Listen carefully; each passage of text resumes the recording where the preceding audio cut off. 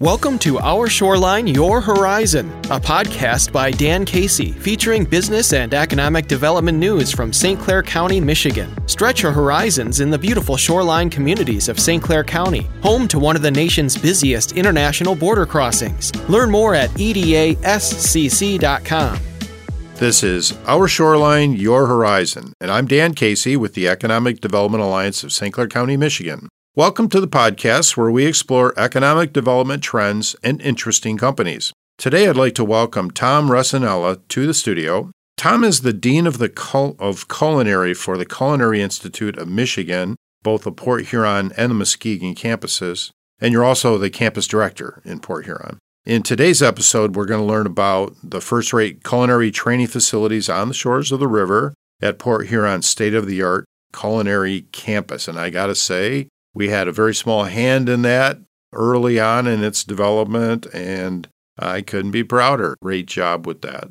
Welcome to the podcast. Thanks very much, Dan. I'm happy to be here. Yeah, we're 10 years now, so we're going strong. It's unbelievable. And that's 10 years of your life too. So why don't you start by just giving us a little bit of your background and what led you to coming to Baker College? So I'm a Michigan native. I was born and raised in Michigan. Always interested in cooking and being a chef. So that's been pretty much my life. And I went to New York for 14 years. I had a restaurant there with my wife, taught there in the SUNY system. And then after 14 years, there was an opportunity to come to Baker College and open up the Culinary Institute of Michigan here in Port Huron. And I pounced on that. It was a great opportunity. I was going to come back to take care of my dad. I was coming back to Michigan anyway, so it ended up working out really well. And I guess the rest is history, as they say. Tell us a little bit about the Culinary Institute of Port Huron campus, their facilities, the design, and also the training programs. Absolutely. We have 3 associate's degrees, one in culinary arts, one in baking and pastry arts, and one in food and beverage management. And basically our building, it was designed after the building in Muskegon, which was the first, we call it the SIM, so we don't have to say the long version all the time. So it was designed after that first one, but ours was made here about half the size. So we have a very intimate 8-to-1 ratio with our students, sometimes, depending on the program, 10-to-1, 10 students to 1 instructor. We keep our equipment very up to date. We have, I like to say, industry-relevant equipment. We didn't fill our building with a bunch of things that they're never going to see when they leave. You know, we do have some of those. I always use the blast chiller as an example. Most places can't afford a blast chiller, but we want our students to be able to learn how to use it appropriately. So when they get out there and they do end up at a large resort or somewhere that has a blast chiller, they know how. But other than that, you know, we have equipment that they're going to see every day and they can train on it because some of them have been to tech centers and worked during high school. Some of them have not. Okay. So, and they come from all over, right? So we're not just talking about local kids here in Port Huron, for example. It's people from all over the place. Correct. Our students come from all over the United States. We have some international students as well. We primarily have traditional age students, but we also have some non-traditional age students as well, career changers, which is always fascinating to me because we'll have students that are career changers that, you know, maybe were in the medical profession or bankers or something I've even experienced, and they've loved cooking, though, so they want to cook. So there they are all of a sudden in our program, and that kind of adds an interesting diversity to our programs that I think is interesting to have an 18-year-old next to, you know, a 40 or 50-year-old person who has, you know, there's life experience there that they can learn, and also the perspective of the younger person, you know, that person who's more experienced in life can, you know, see that perspective too. So I think it's really good. It's cool. And your students, when they come in, they've already developed an interest, right? So that's why they came there. But you also have developed quite a reputation. And so talk about that a little bit and how that helps you to recruit students. Yes, most of our students are interested, but we do a lot of things outside of the classroom. They come to class, of course, that's their primary goal is to earn a degree, but we also do a lot of culinary competitions to help them develop their skills. We're at the forefront of that, I would say, as you know, we even created a category for our food and beverage management students and got it approved by the American Culinary Federation so that they would have a category that they could compete in as well, not just the culinary and the baking students. So that's a big attraction. And of course, along with that, you know, we've won a lot of medals and a lot of state championships that always help with the reputation and getting the word out there to people of the great things that we're doing.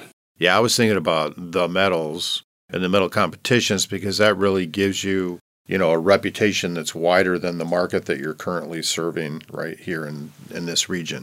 Absolutely. We host an annual American Culinary Federation competition sanctioned by them every year. We're going to have our 8th annual coming up in April. We actually do one on each campus, one in the fall in Muskegon, one in Port Huron. And last year, our Port Huron competition was the largest civilian ACF competition in the country. We had over 140 competitors from colleges, high school students, professionals all over the country.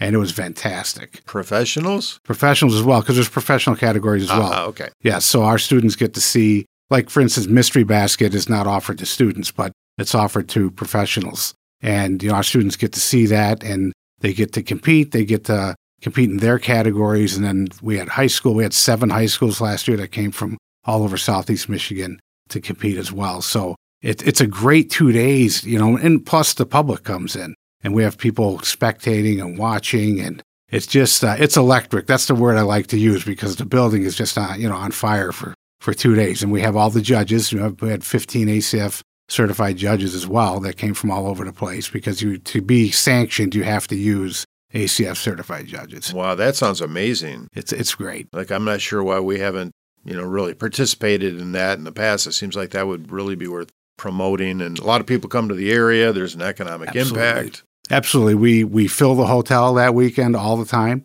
It's become so popular. And I'll say it, the job that we do and our staff and faculty and students do has become so well respected that this year we've been asked to host the ACF Central Region National Championship qualifiers the day before our normal competition. So that's going to bring even more people in to the area, which is going to be great. Wow, congratulations. Thank That you. Sounds awesome. Yeah, it's really fun. And that is part of building the reputation of the Culinary Institute, right? More people get exposed to it. Positive articles are written about the competition and people that win, things like that. So it's all part of, building that reputation and creating a community of people that share that common interest.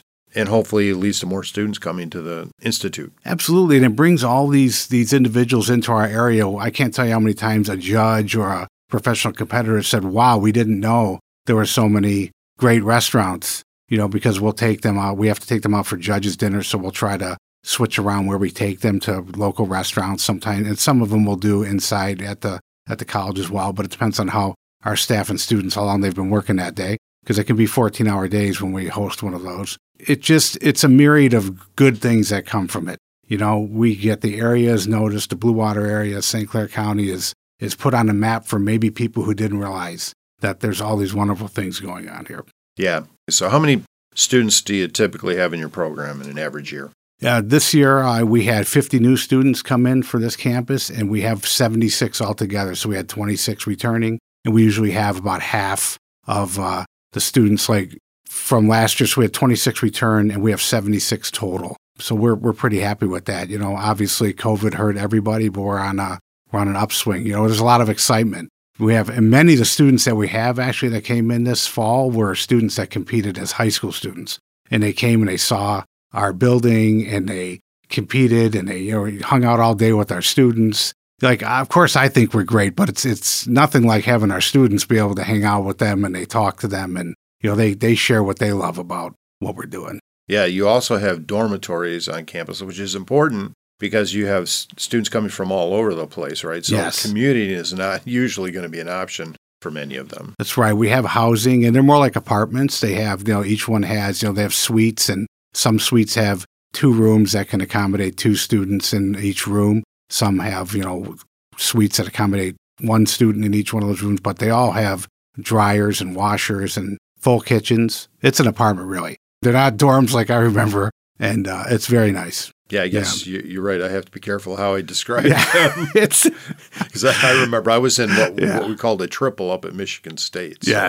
So, we had 3 bunk beds hanging in the air above our heads. We had to be careful not to hit our heads. Absolutely. So that was a little different than an apartment. It's a little different. So what are some of the biggest changes that have happened at the SIM in recent years? I think in recent years, we've done a lot of curriculum development with our advisory board, which we do all the time, but because of our accreditation, our advisory board meets twice a year. So we do a lot of curriculum development to update the the programs. We recently had our food and beverage management program became accredited through the ACFEF, which our other two programs are, but there was never an accreditation through them available. So they finally had an accreditation. We actually became the first food management program to be accredited by them, and they accredit programs internationally, so globally as well as the United States. And we became the first program. So that was a big thing. That was 2 years ago. That was a very big thing to us. And also, equipment-wise, we're always updating our equipment.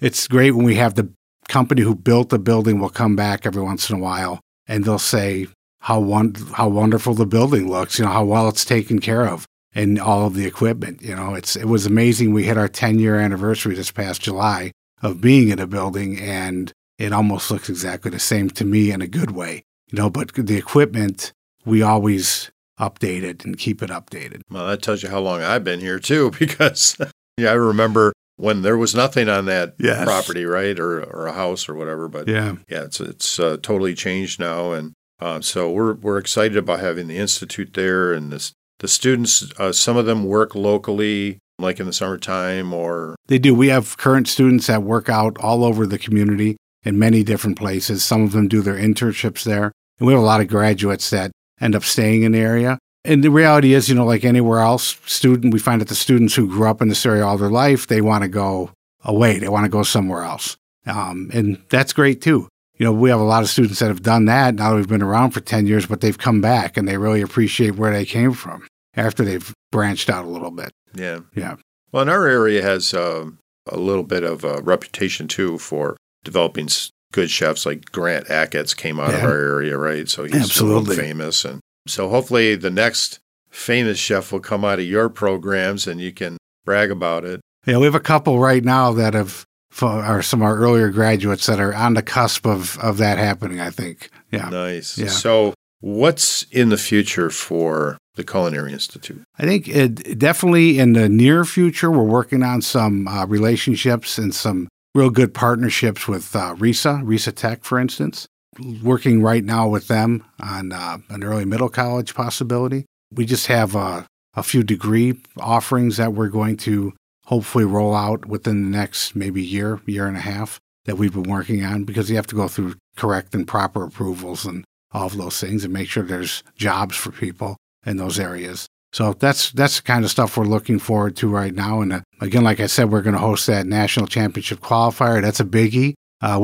We've just added another high school regional Skills USA. We've been asked to host another one. We've always hosted Region 3 for the past 8 years. And now this spring, we've been asked to host another region of High School Skills USA. So we're pretty happy about that, because we'll have all those high schools from that region in our building competing and seeing all the great things that we do as well. So we're pretty excited with those. Well, you should be. You got a great campus there. You're right next to a hotel. Couldn't be any better. Yeah. You're right under the Blue Water Bridge on the river with Lake Huron staring you in the face. It's just it's an amazing setting. And the students must love it when they come in. It's not just the education, but it's the whole experience. It is. It's a complete package for them, for sure.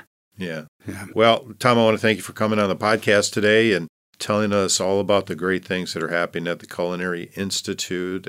Obviously, my organization will continue to work with you, and I personally, I sit on Baker College's Board of Trustees, which I love doing. Gives me a little insight and what's coming in the future. So thank you for being here and sharing this news with us. Absolutely, Dan. Thanks for having me. I appreciate it.